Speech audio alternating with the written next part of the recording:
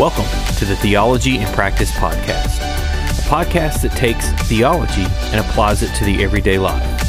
I'm your host, Anthony Kidd, and I want to thank you for joining me in this week's discussion. Welcome back to the Theology in Practice podcast. We are continuing our study in the book of John, and this week we are finishing up John chapter 1 as we look at 1:35 through 51. The big idea here is John is pointing back to his promise in the gospel. He points to Christ as the one in whom we should believe in order to have life in his name. He uses a story of 4 disciples to illustrate this point. In this passage, John the Baptist is given as an example for how Christians should respond to the call of Christ. Some commentators show that there is a deeper link between the Genesis account of creation and John's account of the start of Jesus' ministry. After the prologue, the first chapter of John reads in a daily succession of events that happen. Day 1 is the testimony of John the Baptist. Day 2 is his declaration that Jesus is the Lamb of God who takes away the sin of the world. Day 3 is a story of Andrew and Simon, who would also be known as Peter. Day 4 is the story of Philip and Nathanael, and then the story skips 3 days and goes right into the wedding feast of Cana to begin chapter 2 and day 7. If the Genesis is the account of creation, in some ways this is the account of the recreation. In traditional Judaism, the student would seek out a teacher to follow. Once you had a teacher, you would not change to a different one. Though there is an example of this happening, the large majority of Jesus' disciples recorded in Scripture, Jesus is the one who seeks and calls his followers. Philip receives a direct call in this text from John. The calling of the other disciples is found in the Synoptic Gospels. Each story in this opening chapter of John gives an example for Christians to follow. It begins with John the Baptist pointing his disciples to follow Jesus instead of him, and ends with Nathanael confessing that Christ is the Son of God. Let's look at John the Baptist in verses 35 and 36. Continuing his week-long journey to the start of Jesus' earthly ministry, John the Evangelist follows up the Baptist declaration of Jesus as the Lamb of God. He says that John the Baptist and 2 of his disciples were standing together when Jesus walked by, and John the Baptist again says, "Behold, the Lamb of God." John the Baptist has already confessed that his purpose is to prepare the way for the Messiah. This is how he continues to fulfill his purpose. For a rabbi, having students was how they earned a living. The more students they had, the greater their stature in the religious culture. John the Baptist is with 2 of his disciples when he points to Christ as the greater rabbi. Thus, the disciples of John the Baptist go and follow Jesus. This is what serves as a foundation for the testimony of John the Baptist. He is willing to give up his own personal gain so that he can point to Christ. Bruce Milne sums up this attitude perfectly when he writes, "At a time when public trust in Christian leaders is at an all-time low, the world is in desperate need of preachers who are prepared to mortgage their personal ambitions and popularity out of a consuming concern for Jesus' preeminence and the advance of his cause by whatever human instrument." That's from Bruce Milne, The Message of John. Though preachers and teachers are more in a public position, this truth still applies to all believers. Are we more concerned with assembling crowd or spreading the good news of Jesus?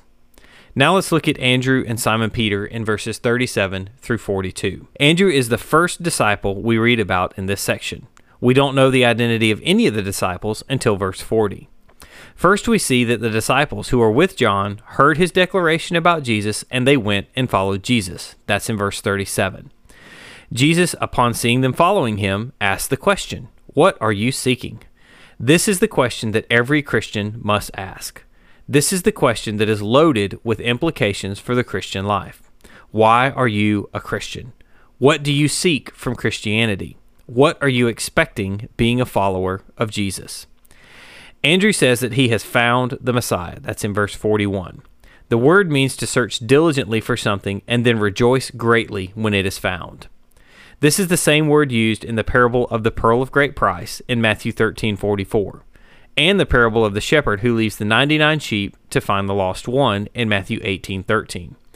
This is the same joy that Andrew has when he is telling his brother Simon Peter that he has found the Messiah. This is probably not the first time that Andrew has met Jesus. which explains his willingness to up and follow Jesus. Remember that it was John the Baptist who pointed Andrew to following Christ in verses 36 and 37. If you compare the calling of Andrew and Peter with the account in Mark, there seems to be a discrepancy.